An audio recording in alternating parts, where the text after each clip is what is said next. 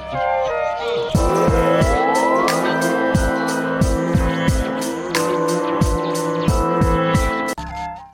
right. Welcome, everybody, to another episode of Brothers Lucha Talk. This is Lucito. Jay Aguila. And we're here to talk about wrestling. All things that happen for especially NXT and AEW today. Before we begin, how you doing? Everything's good. Everything is great. We want to let our audience know that they could follow the Providence Lucha Talk on YouTube, Facebook, Instagram, as well as the Twitter. Also, you could listen to our audio contents on Apple Podcasts as well as Spotify for those who have Androids. But yeah, I kept my word. Wednesday, I did not watch AEW. I watched it, Thursday morning as I promised. And I'm really impressed with, National Tag Team Day. I think that's what they declare it. And it was not bad. Not bad of a show. What's your opinion since you watch both NXT and AEW simultaneously? I appreciate it, and I like the concept of the National or basically Tag Team Appreciation Day. I like that they highlight it on certain tag teams of AEW as well as the tag teams of the past. And I like that they kind of interview or ask the current tag teams what were either the inspiration or what were their favorite tag teams growing up in the business and stuff. So I like that you kind of get an insight of how people got their style. Like Private Party, they mentioned that one of their favorite ones was Matt Hardy and Jeff. So you kind of see that resemblance in their style of Private Party and them. And I appreciate that. I think it was FTR. Was it FTR? I think it was FTR. Somebody mentioned about Butch and the Blade. They mentioned about the World Warriors. So they had they have a certain style compared to them. So I like that how everybody in the present are taking cues from people in the past, but making it like the present their own. So I like that they kind of highlight on people in the past and kind of the Hall of Famer or the greats of AEW or WWE altogether for tag team. I think it was a good build up for this Tag Team Appreciation Day. It was definitely good to hear everybody's. I think Kenny Omega was a little disappointment in my personal opinion, picking his best friends, the Elites, most specifically the Young Bucks. I mean, Young Bucks definitely have 15 years of getting names, and the one thing that they may never do is sign up with WWE and grab those tag team title to actually complete the whole repertoire. But it's never too late for them. Maybe it's no. Do you think they're never gonna go to? I mean, like, think about this, right? If they are starting a business with that go against WWE, only way they could join it is like they're probably close to their 40s, 50s, maybe, and join. That's maybe a possibility that we could see the Young Bucks being part of AEW in a sense. I mean, WWE in a sense, just to obtain a tag team title and then have the full gauntlet, of tag teams on their hands. But I think they're doing a great job being the competitor. They're a major factor of why people prefer to watch NXT. I mean, AEW over NXT. You know what I'm saying? It's just too much for us not to give them props for. So, Kenny Omega, again, I felt like he should have said himself, because I don't think there's going to be any time in the near future that he's going to win the tag team titles like this. So he should have tooted his own horn. Yeah, and I think I like that Hickman mentioned, so like, oh, how come you don't mention us like a tag team? And he said I was gonna mention us, and meaning like we're the best. We're the best tag team ever. But Kenny was like, no, our friends. Yeah, our friends. Yeah. Well, technically his best friends are, they're number one. And I'm like, they're great. You know what I'm saying? I'm not taking nothing away. They don't have the title, which I like that type of it was like a recognition, but a little bit like a fun fact to your face, be like, hey, FTR doesn't have the title, but they're a great tag team. Young Bucks are a great tag team title, but they don't got what they call again, Rock and Rollers. they're old and they don't even have the Yeah. title. So Because I was thinking, no, kind of rewind a little bit. I was thinking if they end up getting kind of not the Grand Slam of tag team titles, but the Rock and Roll Express, they've been at almost, for example, they are kind of like the old school Young Bucks, so they've been in every organization, and I think they won almost every tag team at least once. So I feel like if they could do it, it's a possibility that maybe the Young Bucks, maybe it could be. There's a chance. I don't think it's gonna happen, but there's a chance. There's been a precursor for it before. But I like that this segment of Omega and Hangman kind of like came kind of full circle when FTR basically was FTR, Young Bucks, Arn Anderson, Tully Blanchard, and the Rock and Roll Express were at the ring. They kind of like brought that up, and I like that Tully was like, all right, everybody's kind of tooting their own horn and saying that they're the best tag team ever, but none of you have the title. Omega none of them have. Yeah, none of them have it. And the thing is that it's something that they have to figure out, like who is going to be, Hangman Page and Kenny Omega's opponent for All Out. To me, my biggest hope is Dark Order. Why Dark Order?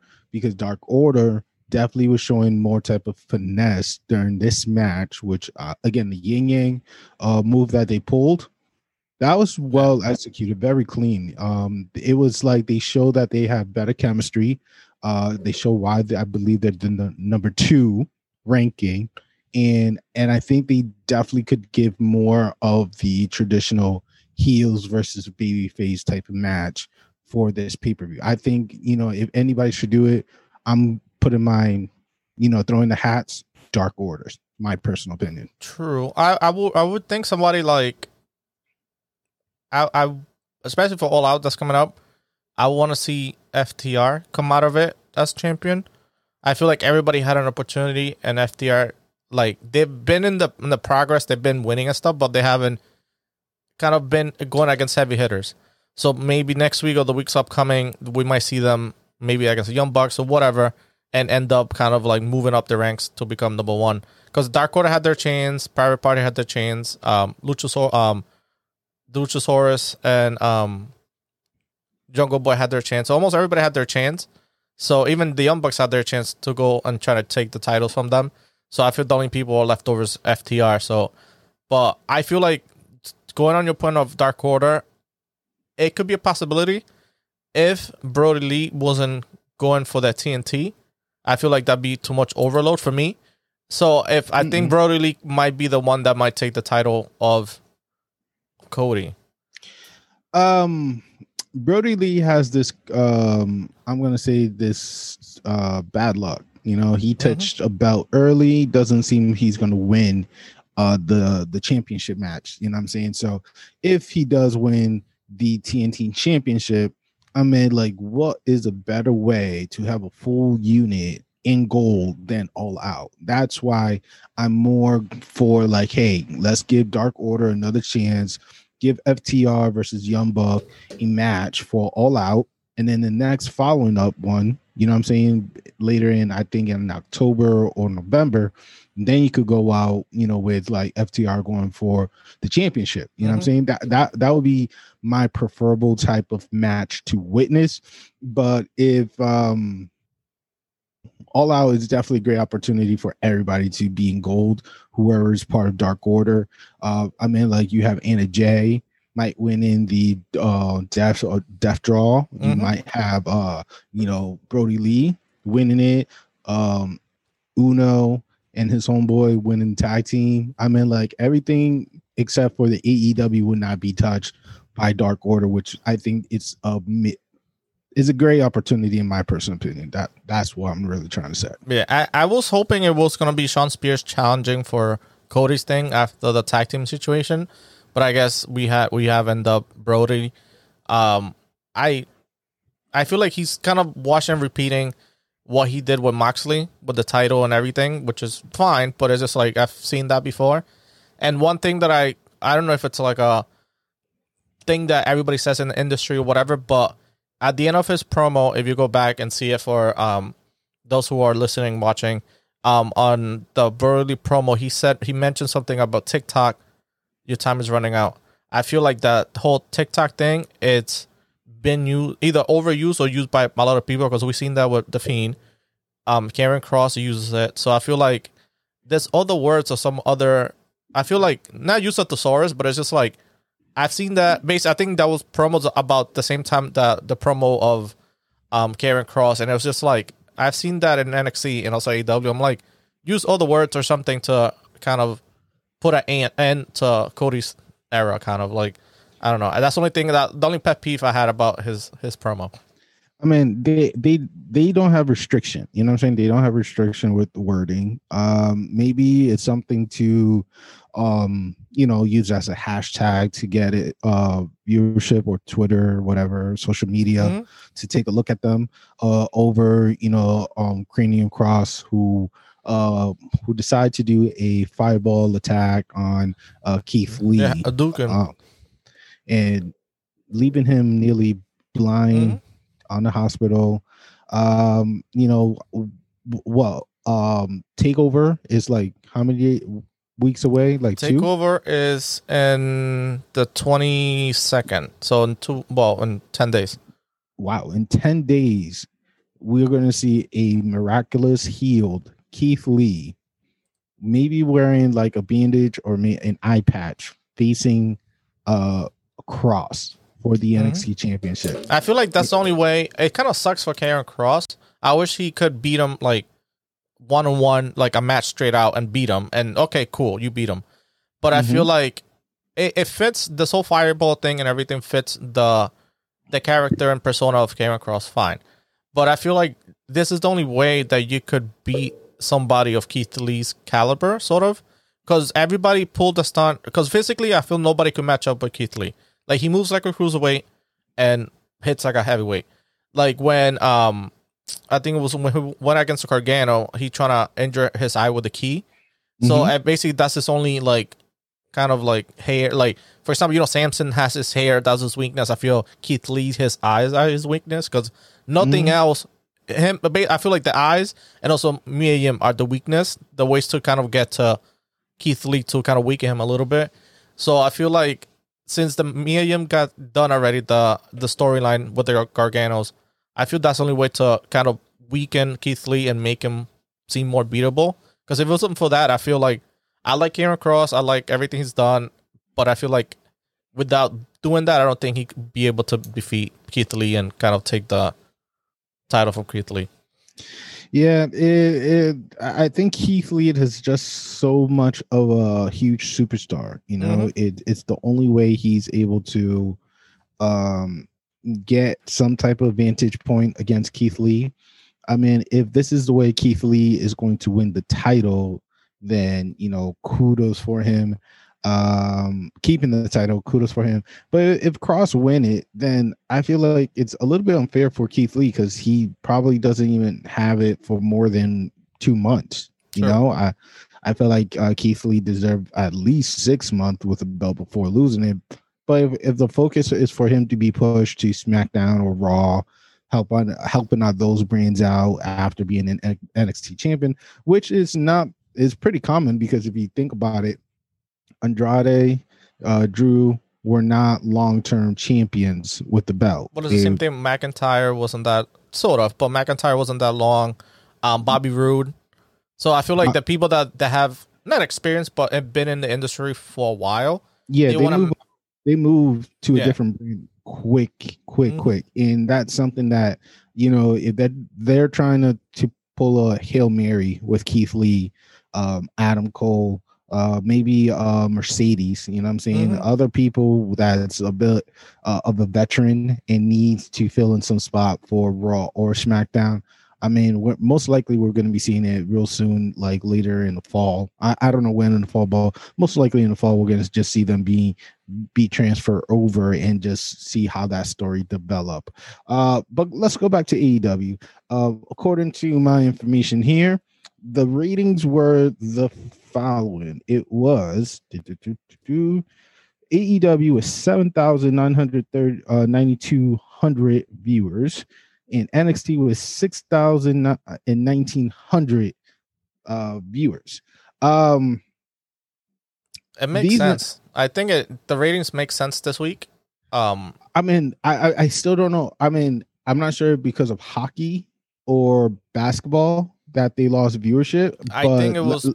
I think it was because marketing, not because basketball. Basketball, it's happening. It's almost a playoffs, and hockey is almost a playoffs, which I get. That's why AEW unfortunately has to change from Wednesday nights to Saturdays at the moment during playoffs. But I feel the kind of like suspense of marketing that they had last week about like the debate and who's gonna be the mystery person. You know what I'm saying? Like, it's a lot of unknowns. That was good, and also you had a title, AEW championship match. You had basically like not a pay-per-view type card last week, but you had a lot of heavy hitters last week that I don't think that this week was gonna equal or like surpass that of last week. Like, this was a good week, but I feel that they still did better than NXT, which is still good. Yeah, but the number again last week was close to like it was 900. It was like 9 something, and then for it to lose down 200, I mean, there had to be a certain current event that the viewership just dropped. You know what I'm saying? I'm not sure, is it our fans or people who are big into the political viewership or the sports. Again, I know that hockey is going through their playoff right now. I know that the NBA is finishing their regular season, summer season, before their playoff starts.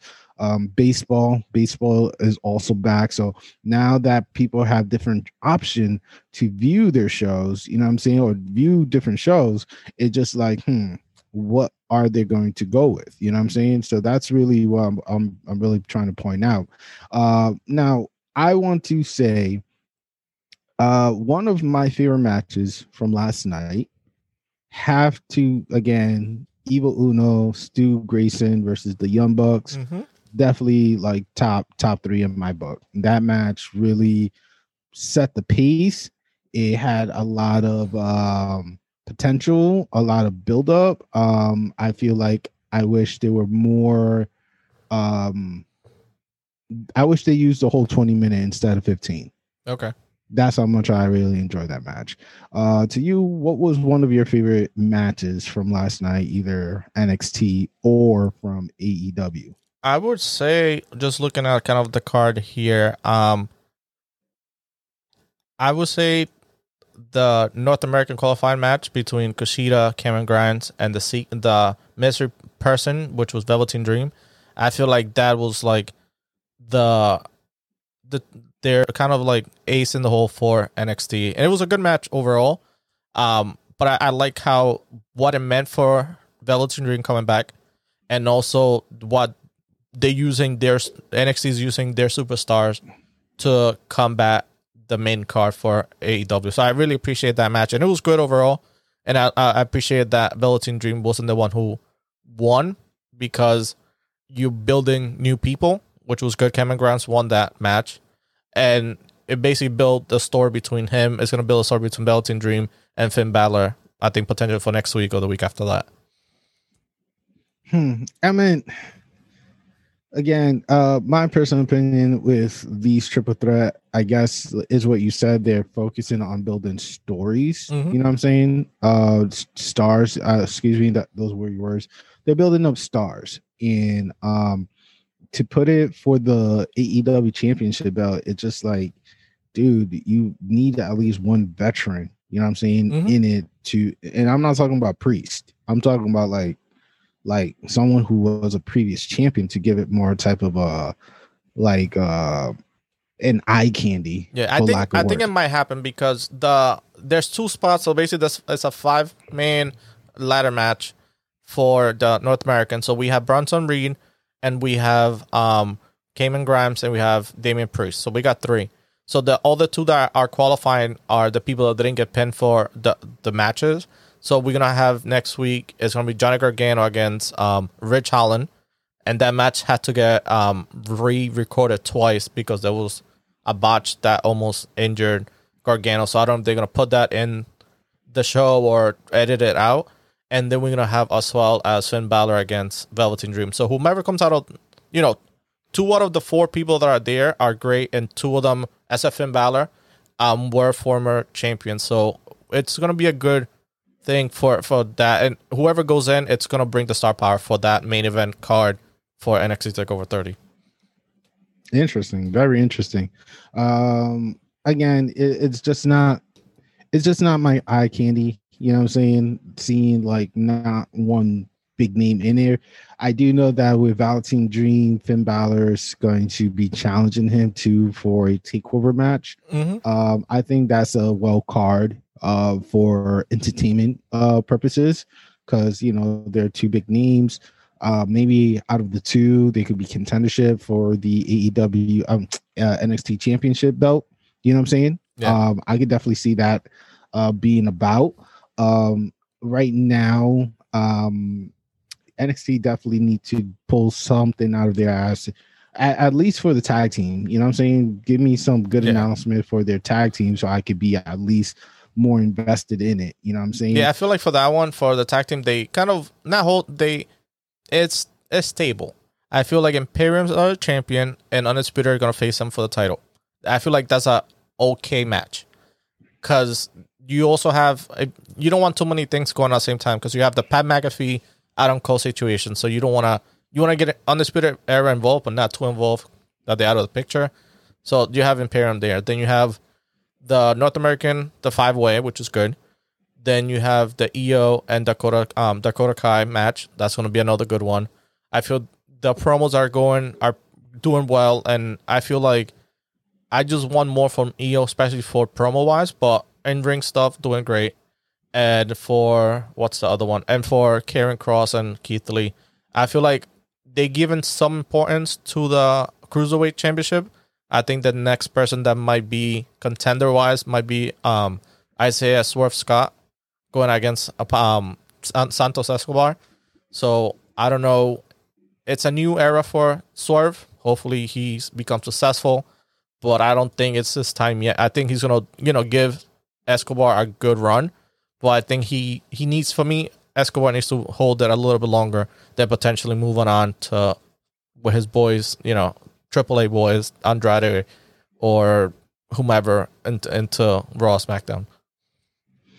Interesting, very interesting. I'm seeing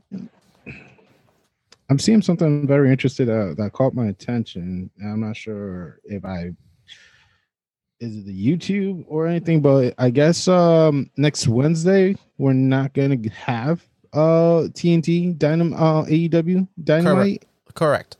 So AEW is gonna be showing All Out from last year on YouTube at between 8 to 10.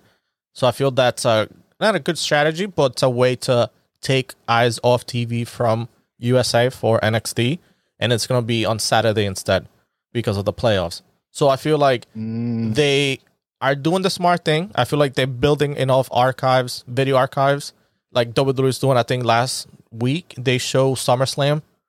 I think it was Tuesday or Wednesday or something for FS1. Tuesdays.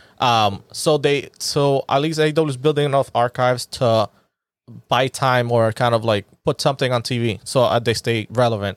So I feel that's a good way to combat. So basically, if you think about it, Monday before Raw, they have the tournament, the Deadly Draw. On Tuesday, basically AEW Dark literally is better than main event show. Okay. So you have that, and you kind of have Impact, but that's an alternative. But basically, you have Impact, but Dark is good. Then Wednesday you're gonna have the All Out. Then Saturday you're gonna. So basically, AEW is almost in every day of the week, which is good, and they have enough thing to showcase for it. But I feel like after the playoffs are done, because this is a different year for basketball playoffs. So I feel like if this is gonna be the norm, now AEW knows what to do, and just in case the playoffs happen, or make this AEW show more, not more important, but rating wise, more than basketball. Find a formula, something that could do either a better day go against sports or something in order to combat WWE and basketball, so they don't have to be bumped up. Because if you think about it, Mondays and Fridays, SmackDown, Raw, there's no sports taking it away. You know what I'm saying? So, basketball, hockey, and baseball are the But you three think about it, sports. like for when sports happen and stuff on USA, they on Mondays you normally have football and baseball, whatever. They still go on TV on Mondays. So AW needs to do something, find a formula or some type of ratings for certain days, or like calendar wise, to elevate the ratings to either be better negotiating or find something to, if you're gonna do, for example, when basketball season starts, if it continues like this, take over Saturdays and do AW those Saturdays for like a month or so. You know what I'm saying? So find a formula that fits good for them. But Saturday is not really much of a great date for them. And the reason why, because the weekends, everybody's just using to, do the errands, do traveling, do whatever their personal need, and they're away from the TV. So Saturdays is not really an ideal date for them. Now, if they try to go for Friday, that's a whole different story, because then more people would prefer to watch AEW over SmackDown. Personally, that's what I hope for. But the way how I see here, what we're going to be seeing for August 22nd is the following match: FTR versus Private Party. I think that's a good opener in my personal opinion. The Elite versus Ronaldo, Silver, and Angels, or number 5, whatever they want to call them. We're going to have the Deadly Draw finals as well on this Saturday, which is really good. Lucha's Brothers versus Butcher and the Blade versus Jurassic Express, and the Natural Nightmares of Cody. Natural Nightmares. So I guess that's what's his face? I know his Dustin WWE, Rhodes and Dustin Rhodes, Christian Marshall. Damn, they really butchering that match, because like I could definitely see like Lucha Bros and Butcher and the Blade, man. That's like an easy W right there. Yeah, but the Natural Nightmares, they've been doing well in AW Dark, so they're building some momentum. And kind of remember when QT Marshall went away for a little bit to train again with DDP. So now he's still working on his Diamond Cutter, and also I think the match that they had on Tuesday, they won it. And it was good. It was a good match overall. So I feel like it's gonna be these. I feel they're trying to not buy time, but more people in the ring, less injuries, and you get to showcase everybody. So at least everybody has enough TV time in the roster, And then lastly, we have Cody and Brody Lee for the TNT title. That's gonna be happening on the 22nd. Okay, so if this is happening on the 22nd, that means that Brody Lee will not be his opponent for All Out, which means that Brody Lee could be the champion by All Out. By All Out, you never know. Okay, so my second favorite match, I have to give it in funny that sits in order. It's definitely the Cody Rhodes versus Scorpio Sky. Well pasted. I feel like everything was going pretty equal, since these guys are a little bit much older, have some similarity style. I wish the result was different, but at the end, Cody Rhodes came out with the W. Not too fond of it, because one, Scorpio Sky was my guy. The announcement team were also rooting for Scorpio Sky, because he would be the first African American to be not only the first person to win the tag team championship, but the first champion of they have in their company, wouldn't it? SCU were the first, but also he was going to be also the first African American to have a single championship belt underneath him, which I thought, the opportunity was there, similar to Sonny, but I guess Cody has some big plan happening. It might be against Matt Cardona, or maybe Sean Spears. That wouldn't be bad. Maybe. I mean, like, how about Tony Starks? I would like Tony Starks to go at Cody once again. That match was really entertaining. But I feel like if Starks gets a rematch or a retry for that division title, I would like to, because we already seen what him and Cody does. Great promo, good everything. But I feel like either rotate somebody out, like kind of like change hands in the title. So let's say Mark Cardona against Starks will be good, or even Sean Spears against Matt Cardona will be good. You know what I'm saying? So like have other stories rather than Cody, but I know commentary was pushing Cody in this match because he's the Prince of Wrestling. I'm like, he's not the Prince of Wrestling.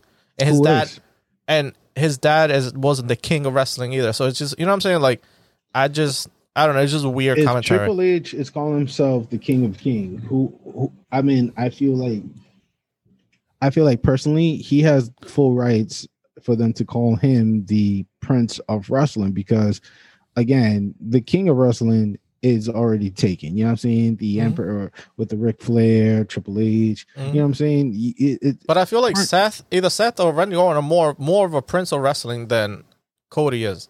I know he comes from lineage and stuff, but I know RKO, you know, he got the Legend Killer. So, but even Seth Rollins, I will say not the Prince, but I feel like that's more like it came. Basically, he's following Triple H's footsteps. So I feel like he's kind of like but he's going with the Slayer. You know what I'm saying? Randy Orton is going with the Killer.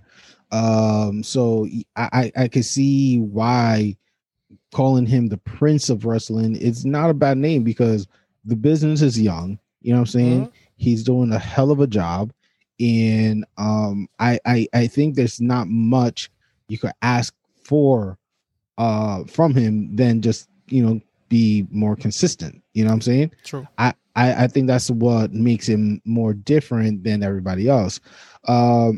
Seth Rollins, again, he's the Beast Slayer, he's the King Slayer, he's the Messiah Slayer, he's all type of Slayer. You know what I'm saying? Roman Reigns, the big dog, John Moxley, the lunatic, or the unhinged, whatever you want to call him.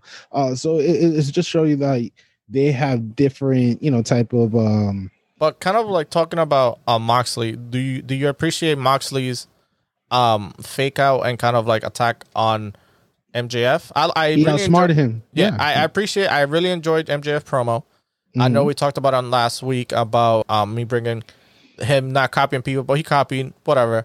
Matter of the fact, whatever. But I appreciate the promo, and I like that he's kind of like hitting home on certain things that Moxley does, because basically he came over from WWE to AEW. He kind of not given the title, but I'm most likely behind the scenes. It's like one of his things. It's like I want to be potentially a title holder eventually. So they kind of gave him, the red carpet, and here you go. But I like that he brought that up and kind of teasing him and stuff. But I like that Moxley came out of nowhere and kind of did paradigm shift on him, and it was good. It was a good showcase, and it was quick. And it I don't know if MJF might play injured until All Out, because he said I think his shoulder hurt, whatever. But we'll see. I think MJF he could pull it off, and especially doing promos and stuff that to buy time until All Out. I think what we're gonna get from what we're gonna get from MJF is that he promised that he's going to be consistent to AEW, and even though he physically will not be in the ring, I could see him just being present in, with a video package. You know what I'm saying? Be like, hey, I had to boost up my defense because, we don't want any more incident occurring, blah, blah, blah. So, yeah, I could definitely see that happening from them. Well, do you agree with MJF that we as AEW need better leadership, or do you think it's running fine? Because basically, his whole campaign is basically like, we deserve better new leadership. MJF 2020. I mean, like, this is just a mock-up against what's going on with the actual political, true stuff that's going out there. So, me is like is a double standard, not only on the leadership of John Moxley, but also what's going on in the real world, that we only have two options right now between Trump or Biden, and neither of them is very favorable to any of us, in my personal opinion, because it's just a mayhem. So I think the MJF was running for the actual presidency of the United States if he was 35 years old. I think he would have won it. People would literally promo wise will be he'll destroy both of them. Oh my Promos god, are crazy. But I feel like him taking, like you mentioned, stuff that happened, kind of current event and stuff, he keeps it relevant, fresh, and kind of like pertinent to what's going on in the world. But I feel like he has a point. I like when people take, especially in promos and stuff, take things. For example, the John Cena and CM Punk situation, when kind of it went to reality stuff. Same thing with New Day and the Usos when they brought up like reality stuff into the ring. So I appreciate his stuff, and I feel like I just want to see what AEW would look like with somebody new. You know what I'm saying? We already have everybody. You know, we had the retro people, Jericho. We have Cody. We have Moxley. So basically, you already had your first of everything. So now let people from within show you what kind of like what NXT's doing. Like they showcasing you and giving you new people and different titles just to see what they could do. Because if not, I feel like it's going to be very stagnant, very like routinely kind of like what we have in the WWE. I mean, we got if MJF beat John Moxley, it's not going to be a bad thing for the business. John Moxley continuing being champion is also not going to be a bad thing for the business because he's being more. Right now, his record is 16-1. Overall career is 21-2-1.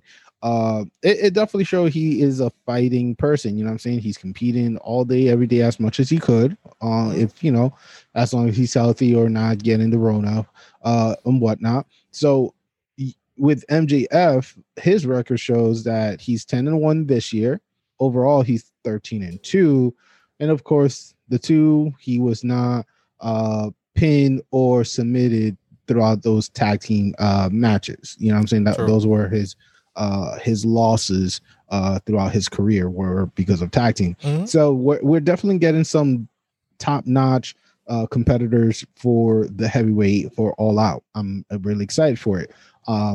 We're just going to continue to have someone who's a badass, and if John Moxley again versus Scorpio Sky, I would not be mad about that idea.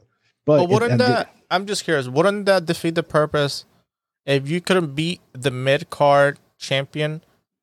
What what I'm saying? Like not stepping stones, but it's just like if you couldn't beat the TNT champion, what makes you think that you could beat the AEW champion? Just kind of like just not logic, but it's just like not stepping stones. But I would think the AEW champion is not greater than the TNT, but it's just like it's different levels. So I feel like it's just different. So I'm like, if he couldn't defeat him, what makes him think that? Because again, Scorpio Sky is a superstar. You know what I'm saying? Okay. And if he was not able to beat the TNT champion for the belt, which I think might be easier than Moxley, I think. Okay, that's personal opinion, but because it's Wednesday night, and Cody is going through this streak right now. He's 18-1 because of this win over Scorpio Sky. You know what I'm saying? They're trying to make Cody look as best as possible, and that's marketing. That's obvious that's what they're aiming for, and I'm not mad about that. However, if John Moxley needs a certain replacement, right? Someone who's decent on the mic, a great wrestler, and has a unit behind him, that's again, MJF. That's MJF or that's Scorpio Sky. Yeah. Either two will be a good runner-up for the belt.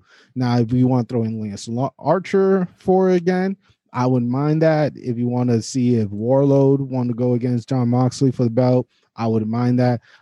Yes, it does sound like I'm rooting more for John Moxley to beat MJF, but until MJF actually pulled this win, that's who I'm going to still make prediction for as the current AEW champion. You know what I'm saying? For TNT championship is like, I will love for Cody just stop this nonsense. Okay. Like there's some weeks that he's not even defending the belt. He's doing tag team match or he's doing something else that, he's not being consistent with his open challenge match. And it's not really much of an open challenge because it is an open challenge, but it's not like the traditional ones that we're used to where, he will be in the ring and then and then the person will shut up. Like they don't. Yep. It's way different now. It's like, yeah, we're doing this match now, and boom, we're really gonna kick your butt and blah blah blah. I'm like, Jesus Christ! But I feel like most of the people are calling their shots. So if you look at at the people that he faced, most of them called those shots or even were surprised, which was good. But I feel like the open challenge situation, I don't think it's gonna happen. It might continue, but I don't think we're not gonna see any new surprise entrance to the TNT because like we mentioned last week, NWA is starting over, Ring of Honor is starting over, so a lot of people are going back to the regular jobs. So I don't think people either are free agents or want out of their contracts because they are renegotiating, kind of opening back up. So I feel like the stars that are kind of like free agents or available are slim to none. I think the only one that might be available is I think I have it here. It is just give me 1 second. We have somebody looking for WWE is looking for Jeff Cobb. He was in AW before, then he kind of was a one-time thing. So WWE's kind of offering a contract for him. So we'll see what happens. But I feel like there's nobody else available. So I feel like we might see more people either from Dark moving over or like different people over. But I feel like the title that we haven't seen in a couple of weeks is the FTW. What happened to that and that story overall? You know what I'm saying? Like, there's Brian Cage. Yeah, like what? Like I know he kind of like tapped out, whatever. But I was expecting that title to be defended or kind of not be like a journey title, but it's just like there's nowhere to be found, I mean, like maybe he's recovering because it was his bicep. You know what I'm saying? Maybe it was a, they just don't want him putting his face out there at this moment. It's a common thing because like if you're gonna bring up the FTW, I'm looking at the roster right now. I want to know what the hell happened to Hybrid 2. Hybrid 2. They were those are the ones that lost against Nightmares on Tuesday. Nightmare Natural Nightmares. Yeah. Cuz I missed watching them on Wednesday. Yeah, they were good. But they kind of not build them back up, but they had so far a losing streak. So I feel like people are building their momentums back up in AEW Dark. And another thing too is like Proud and Powerful. Why aren't they, best friends? That's the story for now. It's just like things like that. I'm just like, yo, I feel like we're really missing some like great opportunity for these like actual tag team, the ones that won belts out of AEW win belts. You know what I'm saying? So SEMA of Strong Hearts. Yeah, I think I don't know. I haven't seen them in a while. Oh my God, there's like so many people. I'm looking at this list right now that I'm like, yo, where they're at. Yeah. You know what I'm saying? Either they in Dark or they just putting them on hold kind of. And I feel like SummerSlam, NXT TakeOver, and All Out are kind of like resets kind of. So after they build the entire, I guess, half year to this, not SummerSlam too much, but basically all those companies get to that point and kind of reset from there on.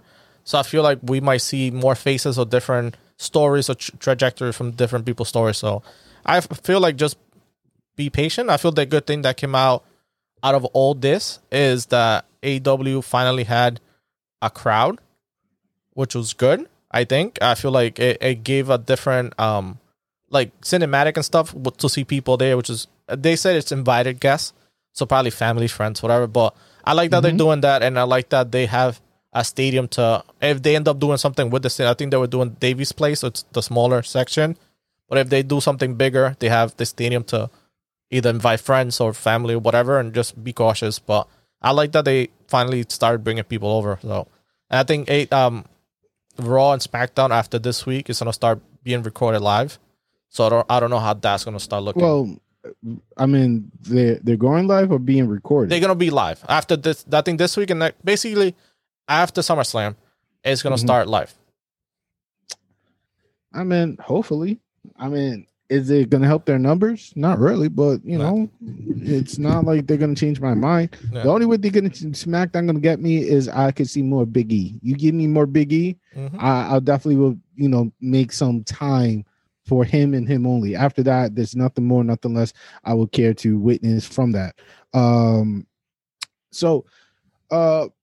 let's talk about other events from AEW that occurred, right? So we talked about what's going on next week.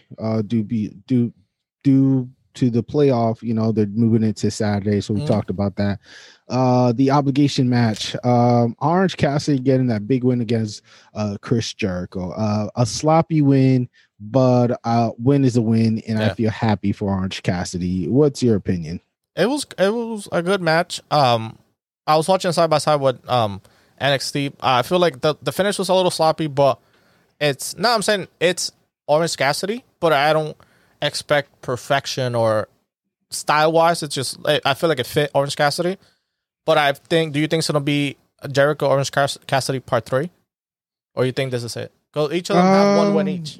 Yeah, there's a tiebreaker, man.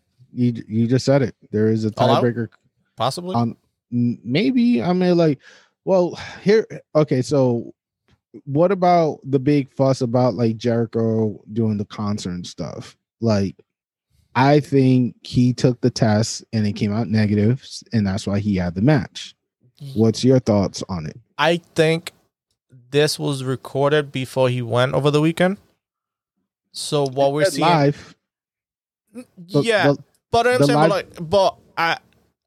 if it was live, then I guess he passed and he didn't have to quarantine or whatever. But I feel like business is business, so he gotta make. He got Jericho. He's basically two businesses in one. He's Chris Jericho, the wrestler, and Fozzy Chris Jericho, the performer entertainer. So if that opportunity showed up and he did it, fine. But just when he came back to the wrestling, I feel he got tested and he passed everything. Yeah, the thing that's crazy, I think I heard he was that concert. I think he was what I heard. He was the opening act. You know to who? Smash Mouth. I was like, really? I was like, okay, sure. I guess if people, I think it was North Dakota, South Dakota, I guess they like Smash Mouth. Good for them. Yeah. They're a good band, but I'm like, Fozzy's pretty good. Like, I feel like they should have been more than a opener, but it was good. But it was just, I don't know. I feel like him being kind of like the face of the company, one of the faces of the company, I feel like he should be more like strategic with the decisions he makes as a performer overall. I mean, hey, he did what he had to do. You know what I'm saying? He showed up. I guess he didn't have to pay the $7,000 for a stupid jacket. The match, I'm looking at the play-by-play because of the YouTube, it was taken off by I think was like midnight noontime today. Mm-hmm. So I couldn't really finish watching the whole thing, so I'm just reading play-by-play right here. Seems like he got the cradle, mousetrap cradle on Jericho, which is weird. It's very. I'm surprised that either he knew that or it was like, I don't know. That was like a specialized wrestling like pin kind of. You normally see schoolboy roll-ups or whatever, not this type of like technical stuff. So I give props to Orange Cassidy and his training, but if it was all him. Props if Jericho was like, oh, finish it this way instead. Either way, but it was like weird finish, but it fit Orange Cassidy as like, because he basically was hit with a blow before he got the roll up. So it was a good way for him to like get a quick dirty pin and go. But I feel like watching side by side, I feel like the Velveteen Dream moment, I feel like exceeded this main event and also the Finn Balor at the end. But it was a good main event for all intention purposes, but we might see. I hope they do a part 3, either All Out or before. I think All Out would definitely be a great way to give a happy ending for this rivalry. I would like to see more of. I want to see again, more out of the Proud and Powerful, as well as Sam Guevara. So I'm predicting Sammy and Matt Hardy definitely going to have a match on All Out. Well, he says in 10 days. Yeah, so I think he might have something not this Saturday, but next Saturday. Because the next two Saturday, they're not. The next two Wednesday, they're not on TV. He said the second or something like that. Yeah, so, but I think we might see a different side of Matt, which is good. And I kind of talking about Sammy, I really appreciate and enjoy the segments that he's doing the cue cards while there's commercials, so they don't waste time. And he's basically cutting a promo without saying words, which is excellent, and it's a great way for him to get on people's like couches or like whoever's watching it, and also get his point across against Matt Hardy. And I think it was great overall. I like he started doing that for the past 2 weeks since he came back, so it's a good way to maximize screen time and between commercials and stuff. So which I really appreciate that. Yeah. Another thing who I really appreciate showing up today is Michael Chioda, 30 years plus in the wrestling business, being referee. And I was really impressed that they were able to have him for the Jericho match, which was really, again, really, really impressive. I think interviewing him was pretty good. I think him, and I think they also picked up Earl from WWE as well. Okay. In AEW. So it definitely seems like they're doing a good job in educating like new referees and how, it's done in the business. Because Aubrey, Matt, and 2 other guys that they have that are younger, they're doing a good job. But I think, they could probably rotate people more out. Yeah. And also you give everybody a break too, which is pretty good. And and you definitely could do people like that, like Chioda and stuff. You could do more of like pay-per-views or something more main stage. I know Aubrey Edwards doing great, and also she's one of the hosts for Unrestricted, like their podcast and stuff. So I feel like she's very involved. So, but having other people in the roster is good, so you could rotate out, especially if they're gonna do on Tuesdays like 9 or 10 matches. So you could rotate out referees and stuff, and depending on the level of like veterancy that you need for the matches and stuff, especially for the guys. All right. So again, All Out, we're definitely seeing a Sammy versus Matt Hardy. We're probably going to see the tag team championship be defended. Of course, we're probably going to see FTR versus Young Bucks. Cody Rhodes might have a match for the defending the TNT championship, but in stone we do have Jon Moxley versus MJF. Now my question to you is, Shida, the women's AEW champion, who you think is going to be her opponent? Because I don't think Britt Baker is going to be it.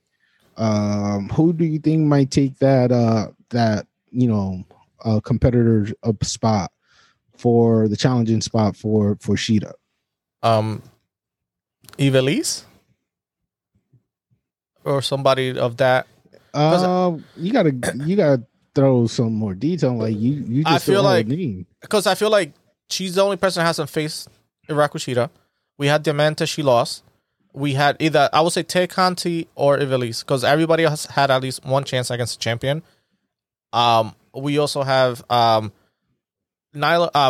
Rose. I feel like we've seen that already, and it's like I don't want to see that again, especially at a big pay-per-view. I feel like if Ivelisse and Diamante are unsuccessful in the tournament, I feel like you still have at least, because September 5th is All Out, so at least you have 2 or 3 weeks to build some story. So I feel like she has she's one of the most experienced one in that division. I know she lost against Diamante, but I feel like them working as a team and kind of like her building, kind of like she could do a couple of matches in dark and stuff and build a winning streak into it and kind of like challenge her or do some promo stuff. I feel like she has a skill in promo and also in ring that could match up well. And I feel like that'd be an interesting matchup, because I feel like nobody else in the roster that I could think of off the top of my hand that it's worthy or has, like, I want to see it in All Out. Because the only one I don't want to repeat, Nyla Rose, it could happen, but Ariane, not there yet. And maybe Tay Conti, she could basically go from the tournament into challenge to Hikaru Shida and All Out. That'll be something different. Or even Anna Jay, one of those three. Okay, fair. Do you have anybody in mind, or just like kind of? Honestly, that division's tough. That's the thing. It's like you just took the word right out of my mouth. I can't Randy? predict. No, you see, Randy, Randy Rose.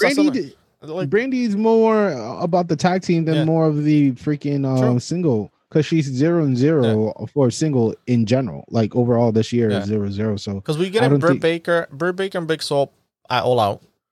So that takes two of them out. So the only person that's available is Donald Rose and whoever loses out of the tag team tournament. So it's just like, unless if Chris return, I don't Chris think for an injury like that, I don't think she might do something like that. What Moxley did on the chips and stuff, she might come and like do one of her moves or something against Riho at the after the match and just kind of like do Sheeta? call her shot then like that. But in ring stuff, no. I think that if anything, that would be good setup. Do a sneak attack after the match, then build the story from then. That is also true. It's so many options, guys, for us to wait and see and what could occur for us in the near future. And that really covered more of the AEW side. Let's just talk about, hypothetical or maybe our top five favorite tag team. I know this is something that you didn't prepare for, but I'm always let's prepared. go. Oh, wow. Yeah. Okay. Let's see how it goes. So let's my number 5, I'm going to go with the Dudley Boys. Okay. Dudley Boys are multiple time champion in different organization. They have been to similar to the Rock and Rollers. They've been everywhere, won actually every championship except for the AEW, which is the newest business since both Devon working for WWE and Bubba, I think he's still doing the TNA or Impact. It's hard for them to join AEW, but they've been everywhere, done everything. I think you cannot have them not in your top 5 list. True. Who's your number 5? It's tough. I would say I don't want to add too many people from that were talked about. Yesterday they talked about Young Bucks and all those people. I would say my number 5, Undisputed Era. They have Okay, that's a young one. Okay, I will say I will say of all time. I feel like they're balanced. There's 4 people. You could switch them, different styles, and it gives kind of like a hint of what's current. And they've been very dominant of their time as champions altogether in NXT, and we gotta see what they've done, what they're gonna do in the future in Raw and SmackDown. But individually, before they were successful, together in Undisputed they were successful. So I would say number 5, they're pretty good. Undisputed Era. Undisputed Era. Okay. So my number 4, I'm going with the Macho Man and Hulk Hogan. Hell of a team. Badasses. You got 2 guys that had similar styles, you know what I'm saying? But individually they were like megastar. Together they still did what they had to do. I'm pretty young, but looking at like the history of Macho Man and Hulk Hogan and how they were able to overcome a lot of diversity, I have to put them on my number 4. I would say number 4, since I have a little new, not newer, but it's kind of like last minute put together. I would say Edge and Christian. Yeah, they're in my honorable mention, but yeah, Edge and Christian is definitely a good one. They went from basically going from Gangrel as a group to being together, fighting against each other, being together. So I feel like they have good chemistry, and their promos are amazing and they're funny. And especially at the era that they came out, they knew how to kind of do well in the Attitude Era, which was great. Okay. Yep. I give you that. I definitely give you that. I'm going to go with the yeah. I'm about to share something with you once we finish with our list, because this list right here I found is so ridiculous. Undertaker and Kane is my number 3. It's between them or Stone Cold and Triple H. You know what I'm Okay. saying? The powerhouse men. Mm-hmm. Um, basically, what you had was like these big guys who are able to do crazy things not only with the ropes, but they had power, they had speed during the prime. I think it was pretty hard for teams to defeat them in during their time on during the Attitude Era and during the Golden Era as well, which is I think it was like 2002 to 2009 or something like that. Yeah. So it was like it was a really fulfilling. They fulfill a big role as a team, then focusing on their own single starship. So I'm gonna put you know Kane and Undertaker, Brother of Destruction, as my number 3. Cool. I see that you're going a little bit retro. I feel like you're doing old school. I'm doing new school. I would say number 3 that I have here, they were more of a faction. They could, it's a 3-man group. They are all super technical and athletic. I would say the group of Shelton Benjamin, Haas, and Kurt Angle. Wow. Okay. That's a good, I would say, up there. People don't talk about it. They're kind of like sleepers, but they were a good kind of taking it from the Shelton Benjamin, the gold standard of tag teams for wrestling. I think they're pretty good, and I like any of the two out of the 3 combinations. I feel like they all mimic each other, and it's like a good like I feel like if I had to make a team, I'll use them as like one of my tag team faction. Okay, fair. Number 2. Number 2 is God. Now it gets good. Yeah, because I was like, which one he's not gonna say, so I don't repeat, and like it's good. I mean, we could repeat. We could like I agreed with some of your lists too, because if anything, like they're switchable, but like since I'm more in like I remember more since I took a break from like 2004 to 2000, I'm going to say 11 from wrestling. Okay. I cannot really say much of the newer generation. You know what I'm saying?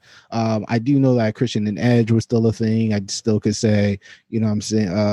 The Dudley were doing their thing in TNA before they split up. There were not a lot of a tag team that came to mind. Kofi had it. Kofi and Tyson Kidd. They were a faction. Cesaro had to join with Tyson Kidd as well. That was another faction. So there was not a lot of like unity. You know what I'm saying? Rey Mysterio with Eddie Guerrero. You know what I'm saying? That's my second. Yeah. Oh, yeah. So, okay. So I got 3 teams that I could switch over for one. Like 2 are tied for sure for second. The first one, I think I'm like stone with it. So that doesn't. So my people got to help me out. So my 2 is tied with the Lucha Bros and the New Day. Those 2 are like tied for second in my book. The reason why Lucha Bros, I'm going to say they have about 10 plus years as a team. Killing it in all Latin wrestling venues as well independency. Their style is impeccable. They're definitely able to do amazing things together as a crew. They are covered in gold wherever they go as well, except for AEW currently, but soon enough I could definitely see them in gold. But then the New Days, a team that was formed back in 2012, I'm gonna say, where it's just like the career of one guy was on the line, a veteran who was looking for something new, and then you had this other person who was put it on the sideline after winning his Intercontinental Championship. No, I lied. I think it was a little bit later in the year. I don't think it was 2012, maybe like 14 or 15 now that I think about it. But that was the scenario, you know what I'm saying? And these guys are the longest reigning tag team champion in WWE history. They're close enough of beating the Dudley Boys record with more tag team wins. in the WWE history. They had hell of a match for our newer generation, especially with their opponents of the Uso, who's are in my honorable mention, as well against the Bludgeon Brothers. I think New Day did a great job working with them. So that's why Lucha Bros, New Days, those are tied for my number 2. All right. I have a couple. So I mentioned, I was in my number 2 since I always enjoyed Rey Mysterio and stuff, but him and Rey Mysterio, basically, I would say the Guerrero family. So Chavo and Eddie, Hector, or Eddie Hector. and Rey Mysterio. That's a good combination. And the feud within the family, kind of, they were against each other, then with each other. So I like the whole kind of like that brought over the Mexican style of wrestling and to main stage. So they went from from cruiserweights to heavyweights, and I like Rey Mysterio becoming basically the lightest heavyweight champion ever. It was good. Same thing with Eddie, but them as a tag team, they did pretty well. And I will say my number 1, I will say DX. Interesting. Comedy, their individual stuff, great altogether. There's other teams kind of honorable mention that there's kind of like not so top you're just 5. talking about just Shawn Michael and Triple H? Yes, I would not say like New Age Outlaw. Nah, not for me. But I prefer DX as like Shawn Michael and Triple H as a team. There's other teams that that came to mind while we kind of like talking about it, like Beer Money. They're pretty good from Impact. Yeah. We had Motor City Machine Guns are currently the Impact champions. They kind of like won it back in the day, I think 10, 12 years ago, coming back now and winning again. That's another good one. A little old school, kind of the Heart Foundation. They're kind of the standard of wrestling. And it's not like I didn't want to put them, but again, this is like my list. Yeah. And the Heart Foundation, it was a little bit before my generation, because my generation is like Attitude Era. So, Undertaker's already have what maybe 5-6 year in Triple H already evolved into Triple H. The Rock was doing his thing, getting his beef on. So, that's usually my generation. Like for example, like The Rock and Mick Foley, that's another good one. Oh, they're not the greatest of all time, but they're, for what they were at their time and era, funny, interesting, good story, good momentum, and kind of they make the best out of everything, because their styles, if you think about their style, never blended with each other, but they made it work. So it was good. I also thought about God from New Japan. They were really good. They're probably one of the top Japanese. Them and Luke Anderson and Gallows are kind of like one of the top 2 tag teams that came over from New Japan. And also those, you probably have to do some research on these people, but I was brought up, like I mentioned way back, watching wrestling in Puerto Rico. There's a tag team that they still, I will say, wow, I've been watching since I moved to the States. It's been almost 20 years, and they're still wrestling. So I'm guessing they're in the late 40s, 50s. Well, probably late 40s. They're called Thunder and Lightning. Kind of hokey, kind of funny, but they were like the big guys tag team, mass wrestlers, but they were big guys in Puerto Rico, and they're still going at it still now to this day. So over 20 years wrestling, and they're kind of one of the top people, one of the top tag teams in Puerto Rico, which is pretty good. There's other people in Puerto Rico. You have Carlito Colon, the dad, and Invader One. You have Invader One and Bronco. So those are like, if you want to search a little bit into Puerto Rico tag team, those are kind of like old school 80s, 90s wrestling. All right, which is pretty but cool. that's all good and all, but I still gotta mention my number 1. My number 1, it's the Hardy Boys. Hardy Boys is what grabbed my attention, and like just stole my childhood, because Jeff and Hardy was doing crazy thing. This is not when they were blonde and were making their own outfit, but more before they introduced Lita into the unit, and So like easy, like hardcore tag team, like the hardcore tag team. Those were the guys that really caught my attention. So Hardy Boys in my list is like number 1. Oh, is there my number 1 too? Well, guess what? I'm on that group too. All right. So I guess I'm looking at this list in front of me too, right? And I'm just gonna read the top 10 because like everybody else is just like Harlem Heat. They're in my honorable mention. Big Show and Kane. That was a really good group. Cesaro, even Big Show and Chris Jericho, or Big Show, basically anybody with the Big Show and Miz, Big Show and Jericho, Big Show and Kane. Like he's makes a good tag team, especially him being like 7 foot. It's not him. I don't know if him and Rey Mysterio were together, but like he could work with anybody and make it work. Yep. So here's the top 10 that I found from the Bleacher Report top 50 team of greatest tag team of all time, according to them. But I'm reading from 10 to 1, right? So number 10 is the Midnight Express. I could see why. Dory and Terry Funk is number 9. That's pretty old. That's 1970s. The Hardy Boys, Matt and Jeff. Everything. The Demolition. Very old school. Like if you were watching The Boys Meet World, I think you actually saw one of them in the show. I believe. Oh, that was the Road Warriors. I think probably was the Road Warriors. I think probably. Okay, it was one of the two. The Steiners, Rick and Scott. Is number 7.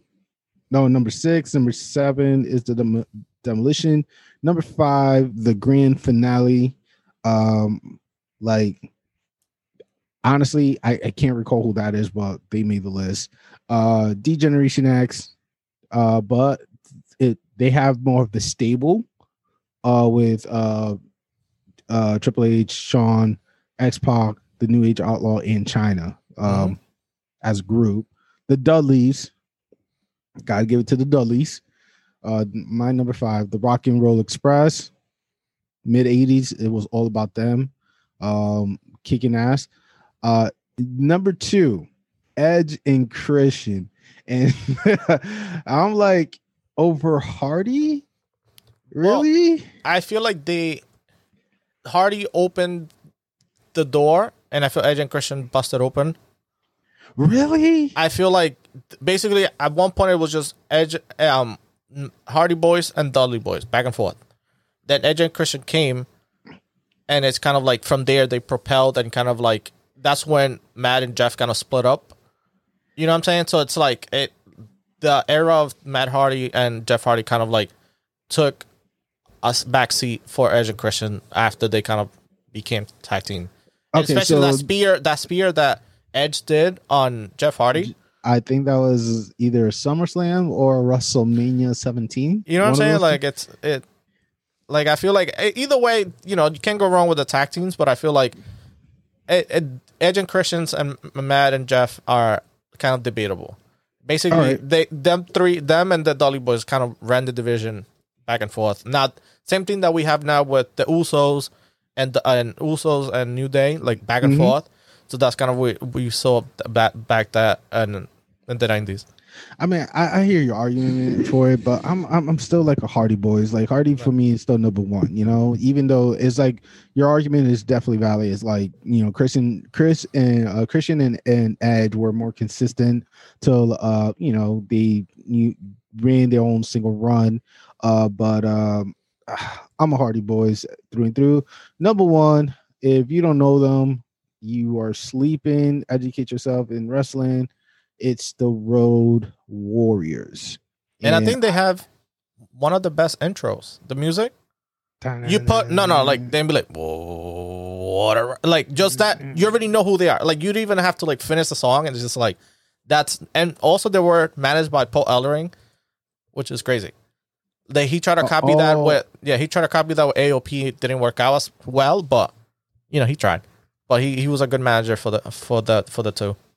Oh yeah, and his daughter did the tag team match on Death Draw too. Fun fact.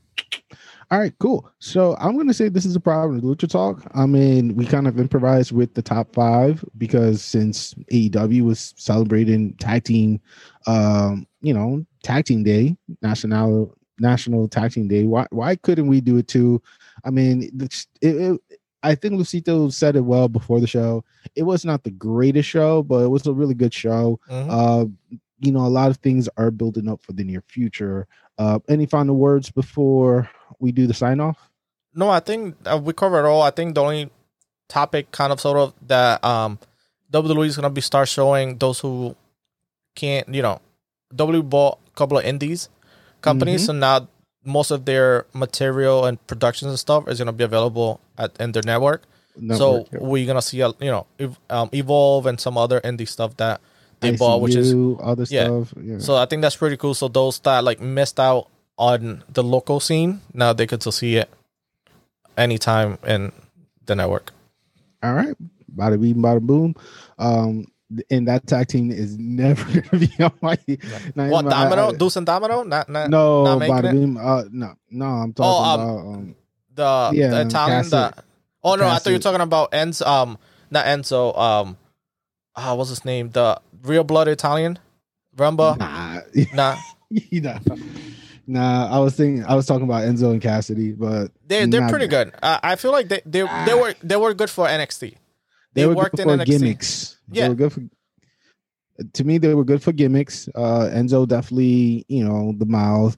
Big Cass definitely had an opportunity to be having a good single run, but a lot of politics and stuff going backstage for him. Potential went down the drain. So this is the Providence Lucha Talk. If you like what we do and you've been supporting us since day one, or you just found us out and you just want to continue supporting us, well, we got two words for y'all. Follow us. You know what I'm saying? You can follow us again on the YouTube, on the Twitter, on the Facebook, on the Instagram, as well as on our audio contents on Apple Podcasts, as well as Spotify. Send us your top 5. We would like to talk about it too with you and agree or disagree and just have a friendly debacle, but no fighting. You know what I'm saying? There's no point. But anyway, my name is Jay Aguila. This is Lucito. And we say good night. See ya. Deuce. Thank you.